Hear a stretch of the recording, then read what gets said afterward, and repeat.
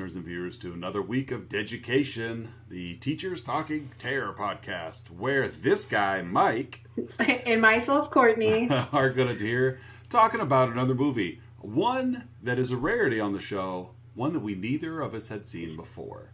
We are talking this week about 2018's The Possession of Hannah Grace, a movie that you brought to the table. Yes. Movie I hadn't even heard of. It did well. Like, I don't know where I was that week. I don't remember ever seeing ads for this. Budget was somewhere between 6 and 8 million. It made like 43 million at the box office. So I mean, it did well. I mean, it made, 5 to 6, 7 times its money back. Mm-hmm. Where was I? You were not invested in Pretty Little Liars, so you did not know that Shay Mitchell was in something else. But it's a horror film. Yeah. So, I did mention a couple of weeks ago when we were talking about Drag Me to Hell that, like how, curse movies aren't really up your alley. Yeah. And how I'd mentioned, religious films aren't really up mine. That may have been why it flew under my radar. Probably. Is possession, and even in the trailer, the first thing to show in the trailer is Catholic priests. And that may have been it. It was another possession movie. Because they do all tend to feel the same way. Yes, they do. Someone's possessed, and then whatever Catholic priest is trying to perform the exorcism, but they're struggling with their own internal demons. Yeah. They all kind of feel the same. That may have been why I wrote it off. I don't remember this movie. But we did watch it. We talked, and we're going to hear talk about it. So, Possession of Hannah Grace. Like I said, you're right. I don't watch Pretty Little Liars. I don't think I'm the target demographic. I'm glad I'm not, because it would be awkward for my students to come to school and recap last week's episode of Pretty They Little would Liars. probably love that. They would. They probably would from me. Their expectations of me are pretty relaxed. But can I just say this? This movie felt a lot longer than 86 minutes. Yes. As I'm looking here at some of the just the details, and first thing that caught my eyes, I'm like, this movie was only 86 minutes long. I know. Because the other movies we watch that are 86 minutes, it's that was so fast. It's over. It flew by. This one felt like 186 minutes long. It did feel very long. Because there was so much happening in it. But at the same time, nothing happens in it. Yes. It's so bizarre. Because it's I don't know. It's like they had all these ideas that they started, and then they went home for the night. And when they came back the next day to continue working on the script, they forgot where they left off, and things just kind of dropped. Mm-hmm. So, let's get into the plot, though. I guess let's try to get into the main plot, and of course all the detours along the way. So, your movie, I'm gonna let you take charge. Okay, so just a really brief backstory of it. During an exorcism ritual, Hannah Grace, what they thought she had died, she ended up killing a priest. Well, she almost killed a priest. She killed one. Yes, and then the other one she had just choked. She lifted him in the air and then flung him against them. Yes. I want to ask a question. And I asked this to my wife when watching it. Where are they performing this exorcism? Yeah, good question. Is it an airplane hangar? Are they doing this upstairs at a basketball arena? They're performing this exorcism in the largest space. Yeah. It's like a Catholic church warehouse. Yeah, and maybe that's where they have it. It's of course no lights are on. I don't know why everybody performs exorcisms in the near dark. They're and granted, it's jaded. I've seen The Exorcist so many times. I don't think you've probably seen it at all. So that's kind of like the granddaddy of exorcism movies. And they did such a good job with that one that I think everything else is just going to pale by comparison. But I'm not comparing this to The Exorcist. But I was watching this and I'm like, this room is gigantic. Yeah. Where are they performing this exorcism? Yeah. And why does it have just a lone bed? And who, questions are flowing today, who has a bed with a headboard not against a wall? Yeah, also, just a very odd place. This must, they must just, in the Catholic Church, just have, an exorcist room. Well, it's more like exorcist emporium. Yeah. This place is huge. The arena. Yeah, there you go. And so she ends up not dying right away. Her dad suffocates her with a pillow. Right. Yeah, because she was going to kill that other priest. And he's like, I have to do this. Something that kind of stuck out to me, which I said to Casey, I'm like, oh, another fly, is it had zoomed in on a fly landing on her hand, which might be important / not important later on in the movie. It's one of those things. Yes. Ooh, an ominous little fly. That means nothing. Yeah. Her dad's name is Granger. Yes. Does that mean her dad is her name Hannah Grace first middle, or is her last name? I think her last name's Hannah Grace, or her last name's Grace, because when later on when Megan is researching her online, and it's just Hannah Grace. So is his name really Granger Grace? Yeah. Oh, come on, do better movie. written by Brian Sieve. Come on. You named a character Granger Grace. Yeah. And it's a man, so it's not like that's. It's not his name by marriage. Mm-mm. That's his legit name. Granger's a last name. I like Granger. No, it's not a first name. No, but yeah, Granger Grace. Okay. 3 months later, Megan is our main character, played by Shay Mitchell, and she's an ex-cop from the Boston Police Department, and you find out very early that she struggles with addiction to pills. Yeah. She had a partner who was shot, and she just failed to move. Her body was just paralyzed in that moment. Yeah. She's got this night shift job at the morgue. That a friend of hers that she met in a recovery group hooked her up with. It's a really cool building. It is. I read that they it's not a hospital. Okay. It is they filmed it at the Boston City Hall. Okay. But it's supposed to be just a generic Boston hospital. Another question. If you are a recovering drug addict, can you be a nurse? I don't know. I wouldn't think so. I don't think so either. Because again, you probably are going to meetings because you've gotten in trouble. Mm-hmm. And you would think then that, I don't know. I mean, I'm sure that there are drug addicts that are nurses, but it just seems to be a real conflict of interest. Yeah. When you're going to be delivering meds. And giving, as a drug addict. Do better, Brian Sieve. This movie is slowly failing for you. No. I've got good things. This is just me nitpicking. That's okay. That's all. I do have good things. I do. That is okay. So she trains for this job extremely fast. We had talked about this. Yeah.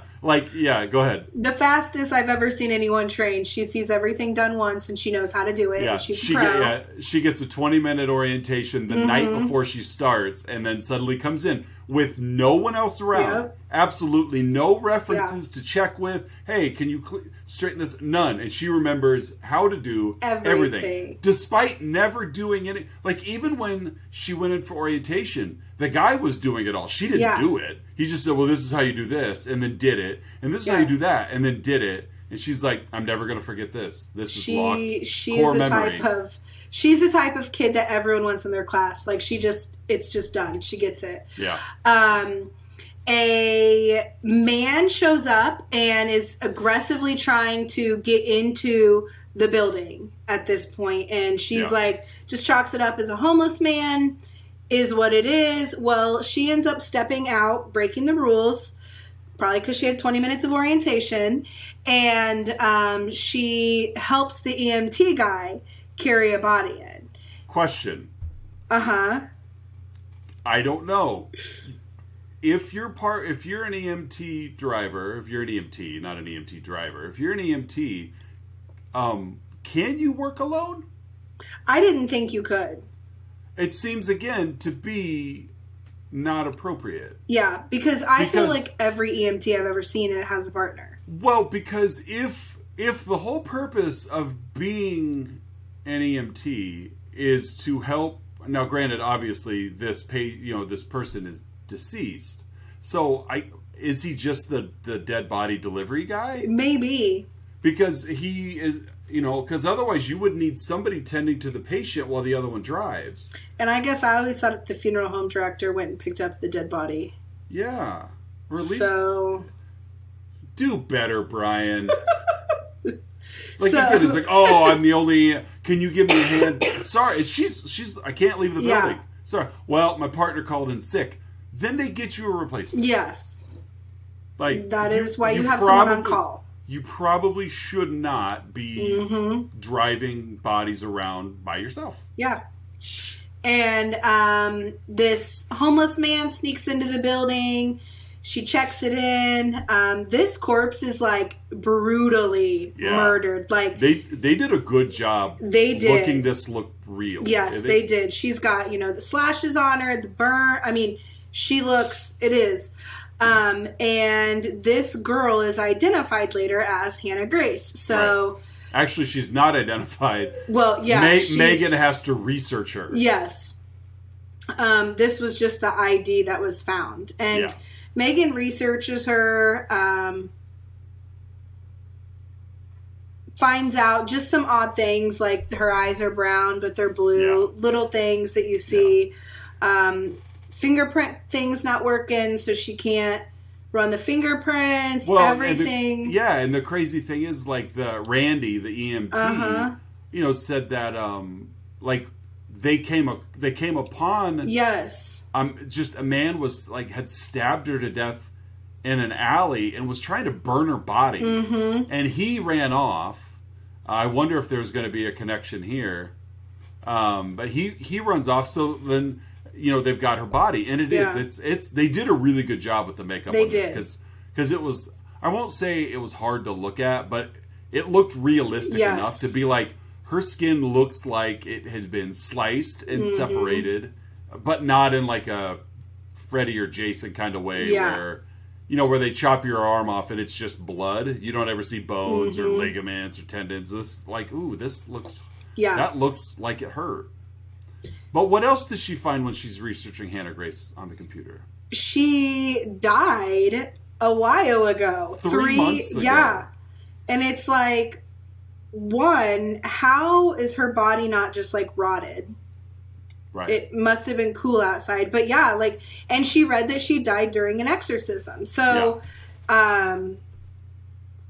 she encounters a few other things that have kind of gone wrong in the thing. Like I said, the fingerprints, nothing's working.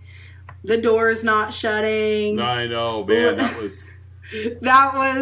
was so repetitive. It was open, close, open. It feels like at least half a dozen times.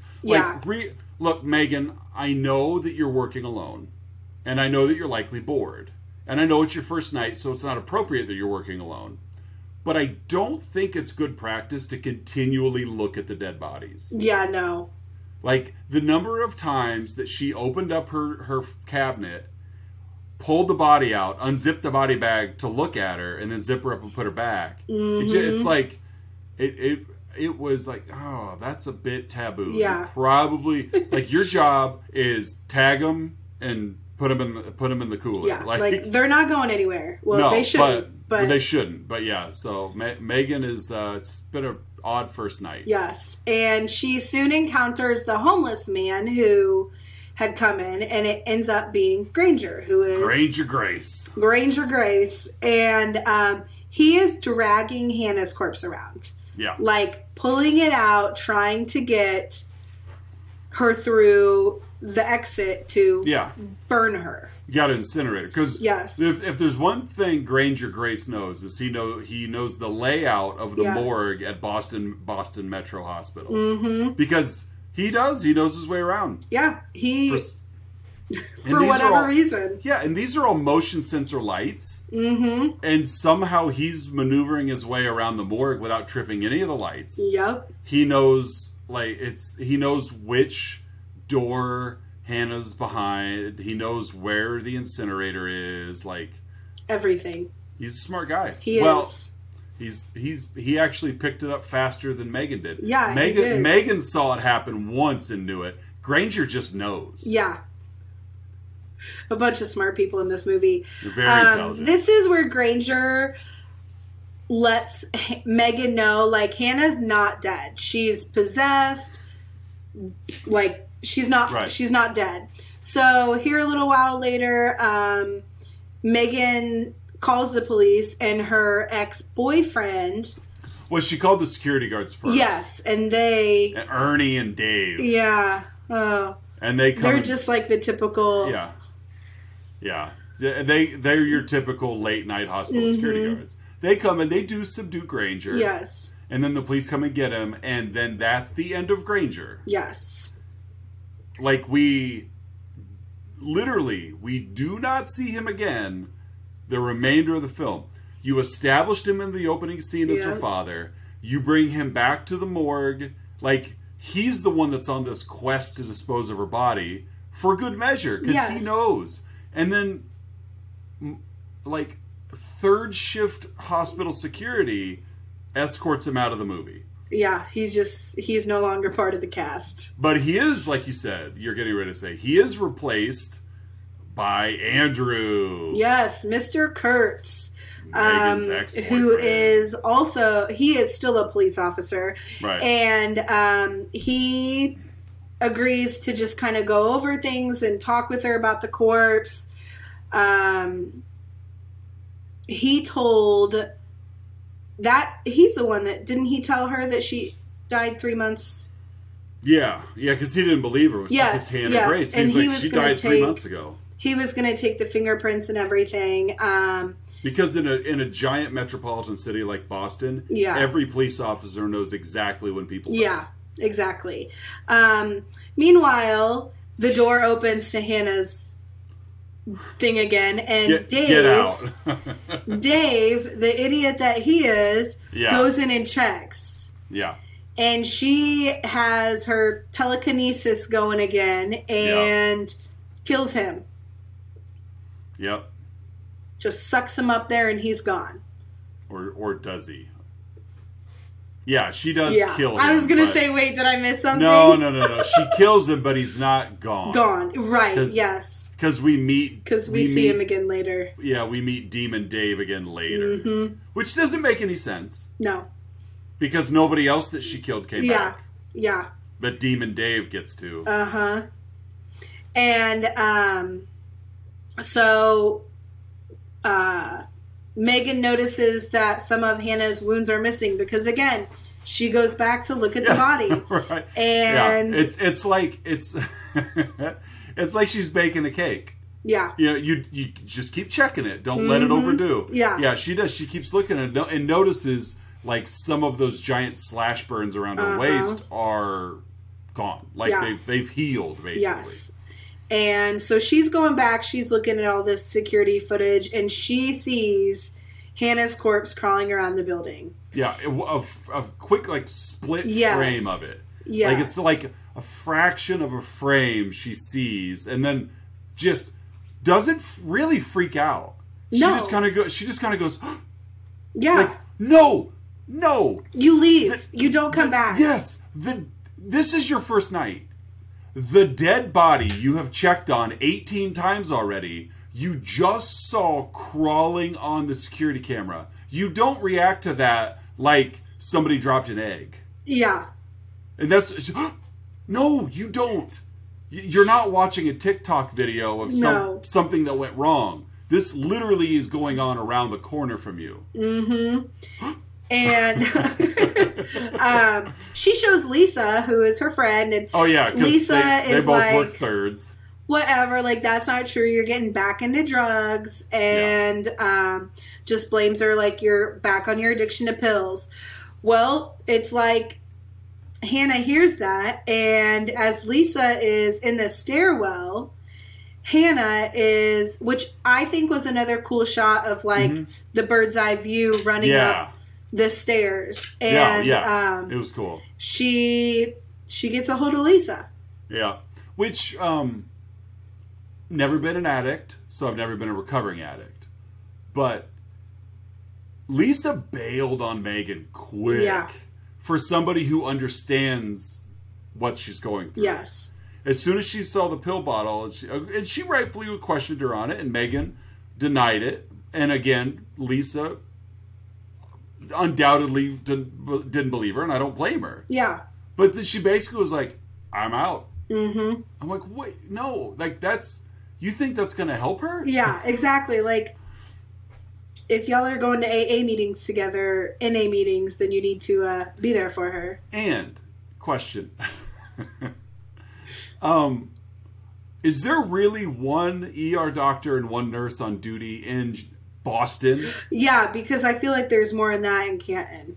Yeah, there are more than that in Canton. But not Boston. Yeah. Not the city of Boston, where we have just one third shift overnight doctor and nurse.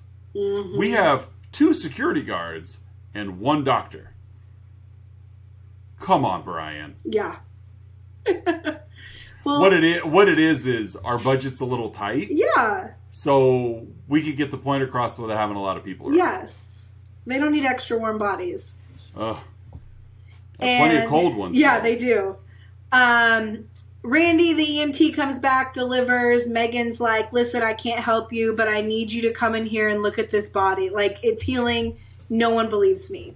That might be why they only have 1 doctor on duty, because apparently in Boston everyone just dies. Yeah, they do. Like, this is like, I get the vibe that like Lisa and the doctor saw 0 patients, but Megan has had 2 dead bodies in her first 8-hour shift. Yeah, and it's from the same EMT. Yeah. So is there just 1 EMT in Boston? There's just 1, but there's 2 security guards. That's the only thing there's multiple of. That's the only thing that matters. And honestly, the bigger, stronger one is the one that never leaves his desk. Mm-hmm. Yeah. So when Randy gets to leave, Megan notices the lift has closed by itself, goes back, investigates security footage, and she sees Hannah's body going into the lift. So she goes down to warn Randy, and Hannah's already gotten to him. Yeah. It was kind of cool. She got him in the parking garage. Like, she's like crawling down from... It was a kind of cool shot, because we saw Randy, and then we see her behind him all blurred out. But then there's this cat and mouse in the the parking garage, where she's like moving... Like, I don't know where all these people are, because there's a lot of vehicle. There's actually multiple ambulances out there in the parking garage. But she's like moving these ambulance vans around to try to pin him in, and then kills him. Yeah. Andrew shows up, and he's warning Megan, because like, hey, Granger got loose. Yeah. He killed the 2 cops transporting him. Be safe. Like, be safe. Right. I forgot Granger is back. Yes, he is back. Okay, because this is where he gets Hannah's body and goes to shove her in the incinerator, and he gets thrown in there instead. Right. So that's right. That's where I did too, because I agreed with you as well. That's where we write off Granger. Right. Finally. Now he's gone for real. Right. No jokes this time. No. And then Andrew comes across Randy's body. Mm-hmm. And has the same reaction Megan did when she saw Hannah on the screen. Just, yeah. No, this is a deceased human being who's been violently killed. And your reaction is not to call for backup. Nope. I'm the only cop on duty in Boston tonight. Yep. Are we sure this was Boston, Massachusetts? Maybe it was like, I don't know, a smaller Boston. It had to have been. Had to. Because there are just one of everything. I'm checking here. It was probably Boston, Kentucky. Or Boston, Alabama, or Boston, Georgia, or Boston, Indiana. That's my guess. I'd go with Boston, Indiana. Boston, Indiana. Yeah, because they don't really have any accents or anything. No, they didn't have a southern accent. Yeah. So, okay, we'll say Boston, Indiana. Yeah, this isn't Boston, Massachusetts. This is Boston, Indiana. And Granger explains to Megan that Hannah struggled with depression and like it just got worse and the demon fed off of her. Right. And Boston, Indiana's population is 149. So yes, this is Boston, Indiana. Yep, you only need one doctor. You only need one nurse. Both. Unfortunately, one of the two Catholic priests are dead. But yeah, This has got to be Boston, Indiana. Population 149. Perfect. Really nice hospital, though. They do. It's probably bigger than the town. Yeah, I'm looking at pictures of the town. Yep. They have a building that says bank. Go to the bank. Yeah, going to the bank. Perfect. So Granger wonders why Hannah killed Dave and Lisa and not Megan. And Casey watched this movie with me, actually. Yeah. And so, Side-Eye watched it. Right. And we watched it from behind the blanket. Yeah. While he threw his phone at several little pop-ups. And he thinks that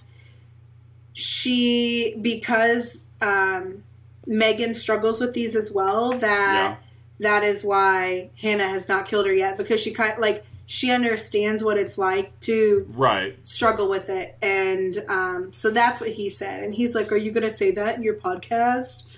So I will. Does Casey listen? No, probably not. Okay. No. If it's not golf or basketball. Fair enough. He listens to me through the door. That's about it. Yeah, and my wife doesn't listen either. But that's okay. She, again, hears me through the wall. Yeah. And so Granger's been pushed into the fire, and Megan gets locked in her refrigerated drawer where she finds Lisa and... I didn't get that. Could you... Siri doesn't know. No. Lisa and Dave. She finds... Demon Dave. Yes, Demon Dave. They are both in the refrigerated drawer. Meanwhile, Andrew and Ernie come to Megan's help. Hannah is crawling on the wall like spider monkey, Spider-Man kind of looking. Tries to kill Andrew, but this is where Megan makes herself kind of gather herself together, and she shoots Hannah with Andrew's gun and drags her to the crematorium. And this is they did have like a little altercation here, because it's like Hannah's like begging not to be pushed into the fire and like trying to pull herself out, and Megan's pushing her, and that happens to be the end of Megan or Hannah. Question: if you were trying to use your hands to shove someone into an open crematorium fire, and your arms extend into the burning device, would you not get burnt? Yeah, not what Steve, is that his name? Steve doesn't think so. No, it's Brian. Brian Steve. Yeah, he doesn't think so. We literally see the flames licking outside of the open door. This is the hottest fire on the planet, right? And she has shoved her in with her arms inside of it, and her hair doesn't get singed, nothing. Nope. So, good for you. Do better, Brian. And it closes out with Megan is talking, and she mentions like she's been sober for a few months. She's just pulling herself kind of together to fight her depression. She And likes to that's- run. She really yes, likes to she run. does. And in other movies that I've seen with her, she runs as well. She's Is a she a runner as runner? well. Yeah. She's the Tom Cruise of contemporary actresses. Tom Cruise runs in a lot of his movies. So, Yeah, But yeah, that's Hannah, the possession of Hannah Grace. Yeah. Start with her dad, Granger Grace. Yes. And Ernie Gaynor, the security guard who helps at the Yes. end. His last name also starts with a G. So, Wow. all right. Yeah. Ernie has a last name, but Dave doesn't. Nope. Dave Wow. is just Dave. He has a crush on Megan. Yeah, No, he doesn't. does. He does. He literally just met He- her. It's not a crush. He It's likes an the way infat- she looks. Yeah, it's not a crush when you Yeah. just like how they look. It's like you have an infatuation. You're Yeah. looking at her and you're like, she is an attractive lady, Mm-hmm. and I am a third shift security guard at a hospital, so I have no game. Yep. So I'm going to do this. I'm going to try and scare her all the chances I can get. And 'Cause that's, it works. That's the way to a woman's heart. It worked because it scared me. Yeah, That first- him jumping out from behind that door. That first one got me. Yeah. I wasn't Oh. ready. 86 minutes. 86 minutes. This felt much longer. Yeah. I feel like I just talked for 86 minutes too. You didn't, though. You didn't. So, shall we grade this thing? Yes. All right. Okay, I liked the special type of how they made Hannah Grace's body look. Mm-hmm. I did like those types of things. It really it was just like a bunch of little stories, kind of like we talked about, pushed into one big book. That so I'm gonna go with the C plus. Okay. It wasn't my favorite, but I'd watch it again. Well, you're gonna have to get the story straightened out. I know. I'm gonna give it a C minus. Okay. I really like the premise. I did of, because if I feel like the vast majority of exorcism movies that I've seen or remember seeing, like the story's over when you've cleared the demon. Mm-hmm. And this movie thought they cleared the demon, which I thought was cool. Yeah. Because it's like you struggle, you get the demon out of the body, and then the game, the movie's over. This started with, okay, she's dead. We got her. Yes. And then it's really cool too that it takes place 3 months later. Mm-hmm. I would have liked to seen less emphasis on like Megan and her struggles, and just more with the unbridled force of Hannah Grace. Yes. I don't necessarily need to see 3 months of Granger trying to get his daughter, but I would have liked to seen Granger stick around more. Yeah. As not the lead hero, but more like the hero trainer. Mm-hmm. To where because he had a very important part. He was did. her father, and he's basically been battling her by himself for 3 months. Yeah. And he got caught, which is fine. And so, but then he shows up again. I just felt like there was just things mixed in that didn't necessarily fit. They spent all that time on Megan's backstory of addiction and depression and losing her partner and her boyfriend, and which all is fine. But you called this movie The Possession of Hannah Grace. Yes. And then really we never saw her possessed. Yeah. We focused on Megan. It was on Megan and you her had new said. job.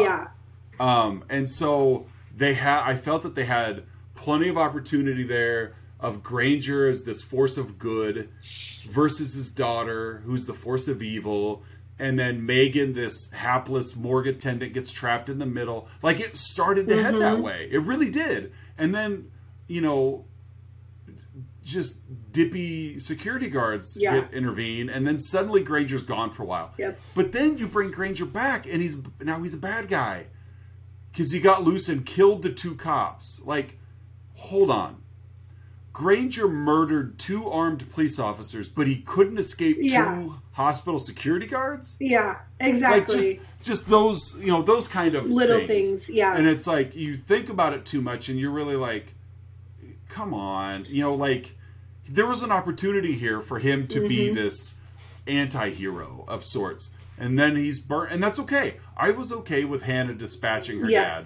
But that's when it should have turned over, and I guess it kind of did. But I was really never convinced that Megan was strong enough to get the job done. No. And I think that, like, a lot of it is, so the film I read was originally titled Cadaver. Cadaver, yeah. I think that if they would have stuck with that, then maybe people wouldn't expect so much of Hannah Grace in it. Possibly. Because it would have just been like, oh, okay, you know, a dead body, a cadaver. Like, maybe had they stuck with that instead of, I mean, because, like, I looked it up on Hulu and, like, I couldn't even find it under Cadaver. Like, it's only under the possession of Hannah Grace. So it's like... And plus, it kind of needed to decide what it's going to be. Yeah. Was this... Let me look real quick. It is... What was it rated? R.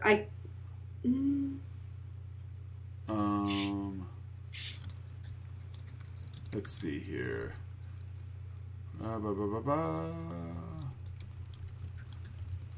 Possession of Hannah Grace rating. You mean like? It's rated R. Yeah. Like and so it's rated R, but it's just too safe. Yeah.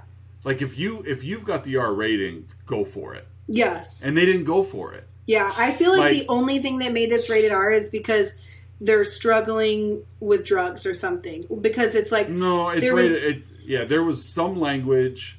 The drug thing wouldn't have been a big deal. That would have been fine for PG-13. Because they never showed her taking drugs. Yeah.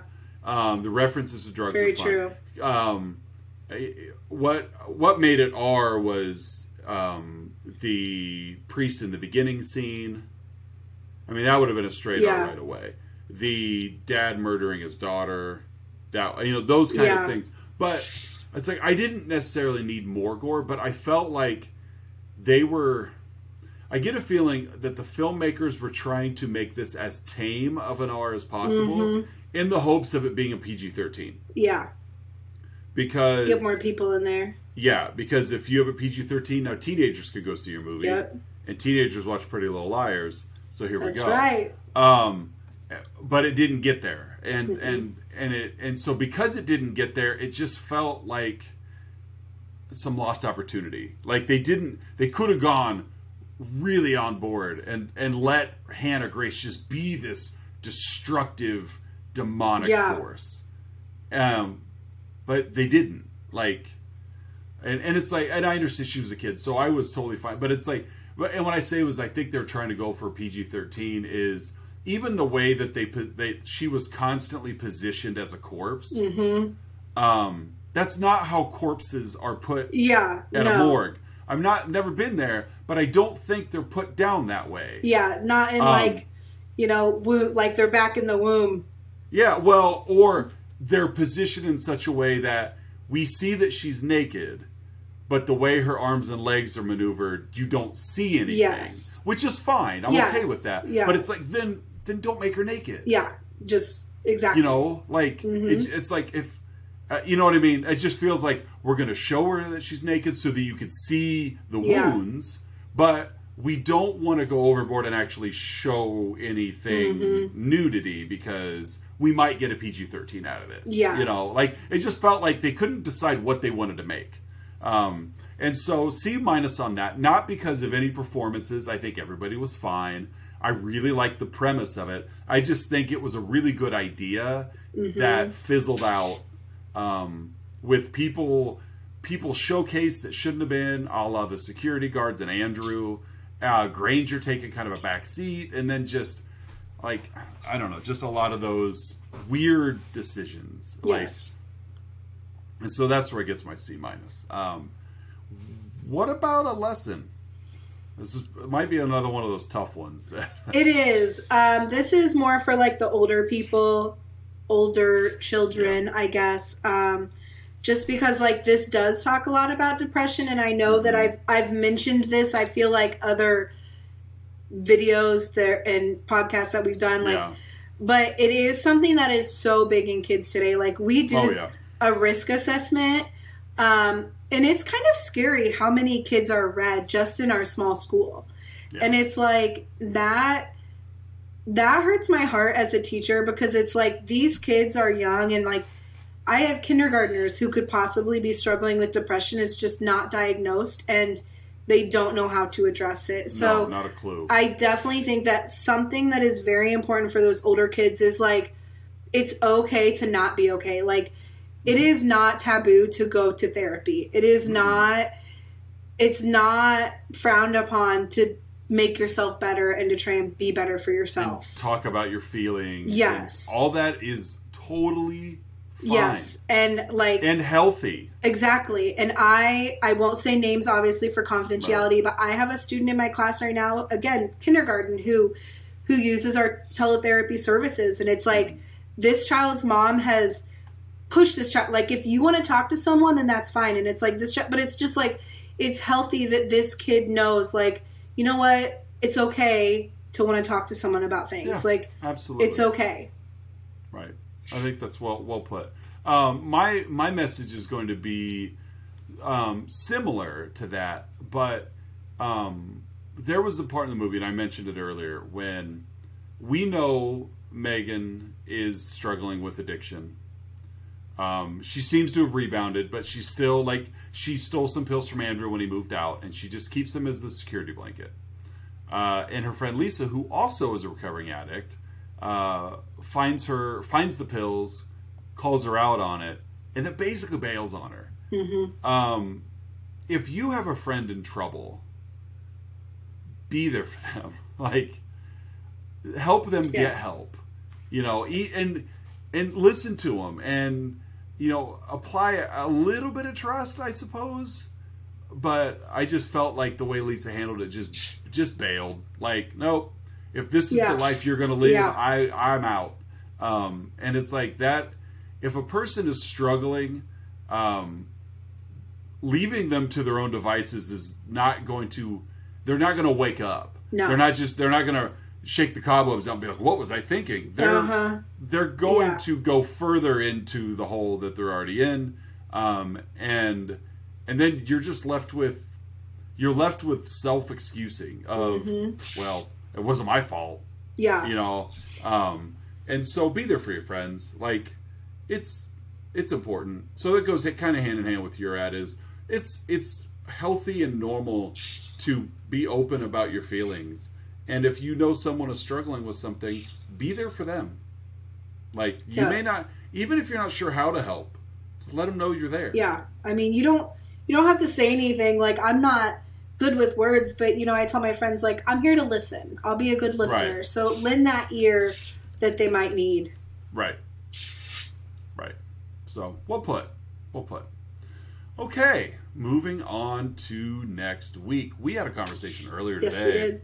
And your thoughts were, I don't care if we shuffle it or not, but I kind of want to watch a Stephen King movie. I do. Which is fine. Now, the thing is, we talked a little bit earlier about possibly which one, but there are a lot of them. There are. Have you read much Stephen King? No, I don't read. Okay. So. I'm the worst teacher. I'm like, I don't read. Oh, that's fair. We talked about one in particular, but I think it's fair that we could expand on options. Okay. I mean, just to be fair, because that's a good one, and it's one that I really like, but I think it's fair that we talk about more. And I will be more than happy to give you kind of a quick synopsis of what they are. Okay. So how many, I'm looking right now at a very opinionated list of. Are you going to ask me how many I've seen? No, I'm going to ask you how many. I'm going to ask you how many you want to hear about. Let's do the top 3. Top 3. Okay, I'm going to do top 3 scary Stephen King movies. Okay. Because there's a lot of movies out there that are Stephen King that you may not realize. Movies like Shawshank Redemption. You ever heard of Shawshank Redemption? Yeah, but I've never seen it. Shawshank Redemption is Stephen King. Did he do Carrie? He did do Carrie. Oh. And The Green Mile? Yep, Green Mile as well. Wow. Yeah, Carrie was his first novel, actually. I'm over here thinking I've only seen It by Stephen King. Right. No, you've probably seen more and you just don't realize it. And so top 3. Number 1 on this particular list is Carrie. Have you seen Carrie? Yeah. Okay, so and I've seen both, the new and the old one. I've only seen the original, and I really like the original. Yeah. Brian De Palma, Sissy Spacek, John Travolta. I really like that one. Misery is a very good one. Actually, Misery was an Kathy Bates won the Academy Award for Best Actress for that movie. Quick synopsis. There's a writer, Paul Sheldon, who's kind of struggling, and he gets into a car accident, and the person who saves him, her name is Annie Wilkes. Annie Wilkes just happens to be the self-proclaimed biggest Paul Sheldon fan. So as she's nursing him back to health, she's unhappy with the way a recent book has gone. So she's crazy. I want you to rewrite that. Okay, that sounds really familiar, but okay. Let's see. Dead Zone is a good one, but it's not really scary. Stand By Me is an excellent movie, but it's not really scary. The Shining is a great movie. That one is horror. Is that with the twins? Yeah. Okay. Yeah. I haven't seen it, but... Children of the Corn is fun. It's goofy. It was one of my favorites growing up. I have never watched that. The simple fact, like, growing up in a cornfield, pretty same. much, I was like, no, I'm not watching it. Right. But it's a fun movie. Do you know the premise of it? No. We've got one day just out in the middle of the Midwest, in a Nebraska town, this religious cult of children basically rises up, and all the children in town murder all the adults. And so now they run the town. And once you become an adult, like of age, like they sacrifice you to the cult. Well, a new doctor and his wife, their car breaks down in town. So they've got 2 adults in town, and they're fighting to survive. Christine is another favorite of mine, directed by John Carpenter, the guy who directed Halloween. Christine is about a car. A car with some... with a soul, basically. And in the devotion it has to its owner. Okay. But it's a very well-made movie. You've got The Mist that my wife absolutely hates. It's not a terrible movie. It actually gets... But it's goofy in that there's, like, giant monsters and stuff like that. Okay. Creepshow is kind of an anthology of, like, 3 or 4 different short horror films. But I think we should watch the one we talked about. All right. That's fine with me. Pet Sematary will be next week's pick. Yes. Like, there's other great ones. Cujo's a great one about a rabid St. Bernard. I'm not a fan of 1922. I haven't seen it. It's I don't know. I've looked up now. Maybe I have seen it, and I wasn't overwhelmed by it either. Yeah. So Cujo was an early '80s movie about a rabid St. Bernard that basically holds a mother and son hostage in their broken down car.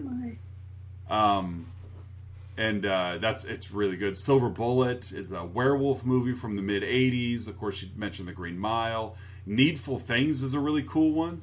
Basically, the devil opens up a thrift store in the small town, and everybody, like, anything you want, you can find in this. So it's like everybody's wildest dreams are found in this thrift store. But of course, he's the devil, so in exchange, he takes your soul. So there's a lot of really good ones. Thinner is about a gypsy curse. I'm sure you'd love that one. 1408. 1408 is a great movie. I love Samuel L. Jackson. John Cusack. That's really just pretty much just those 2 actors. John Cusack is he's kind of like, how do I want to phrase it? Like he debunks haunted houses and things like that as a journalist. Okay. And I think it's the Dolphin Hotel, but they supposedly have the most haunted hotel room on the planet. So he agrees to stay a night in the hotel room to just debunk that it's haunted. Of course, you can only imagine what goes on. it's not as simple and straightforward as he was hoping. Really good movie though. But I think I'm in the mood to watch Pet Sematary. That's the one you mentioned. I think it's very effective. It is, to me, it's one of the creepier Stephen King movies. There's kids. Yeah. Anything with kids, like I said last week, is spooky because like kids are so innocent. Yeah, they are. And this one, they are still innocently guilty. Yeah. Like they're not even aware of the guilt that they're doing, but it's gory and gross and sad and creepy, and it's just really effective. I really like this movie. So I'm glad you brought it up because, like I told you earlier today, my wife just a couple weeks ago was like, "You guys need to watch something Stephen King." Yeah, I mean, and I'm surprised we haven't yet, but we're only like 20 episodes in. Yeah, like, realizing how much he has, though, it's crazy. Dude just keeps cranking them out. Yeah. Yeah, there's a lot. I mean, we've covered more Stephen King movies on the other show. Wow. On my other podcast. And not even horror films. I've heard that Shawshank Redemption is really good. It is, last I checked, it is the highest rated movie of all time on the Internet Movie Database. Wow. Yep, it still is, number one. Oh, Hearts in Atlantis. That's the guy that plays... Hannibal Lecter. Yeah. Yep. Clearance. Anthony Hopkins. Yeah, yes. Shawshank Redemption is still the number one ranked movie on the Internet Movie Database. It has a 9.3 out of 10 with 2.7 million reviews. Wow. Yeah. Wow. It's good. That's one of those movies that if it's on TV, my wife and I, if it's on, we stop and watch it. So that's how I came across The Green Mile. Casey stopped and watched it, but I didn't watch all of it. But yeah. So, but Pet Sematary, you're gonna like it. Pet Sematary. You're gonna like it. So, and there is a remake. I haven't watched the remake yet, but I'm a big fan of the original. So, all right. Well, next week we will be back for Pet Sematary. Not your first Stephen King movie, after all. I know. Believe it or not, I've seen more of him than I thought. Just not horror films. But no, if you hadn't seen Carrie, I was going to pitch either Pet Sematary, Carrie, or Christine. Yeah. Carrie was, I don't even know when I had seen it, but I watched the new one, and then I think my Grammy was like, oh, there's an older one, so I watched the older one. But really good. It was pretty good. Yeah, and they both deviate a little bit from the book. I've read the book, and so the book's really good as well. But yeah, I went on, and Gerald's Game is one that came out just a few years ago. That book, it's one of those like 600-700 page books, and I read it in like 3 days. I could not put that book down, and the movie does a really good job too. That'd be a good one to cover.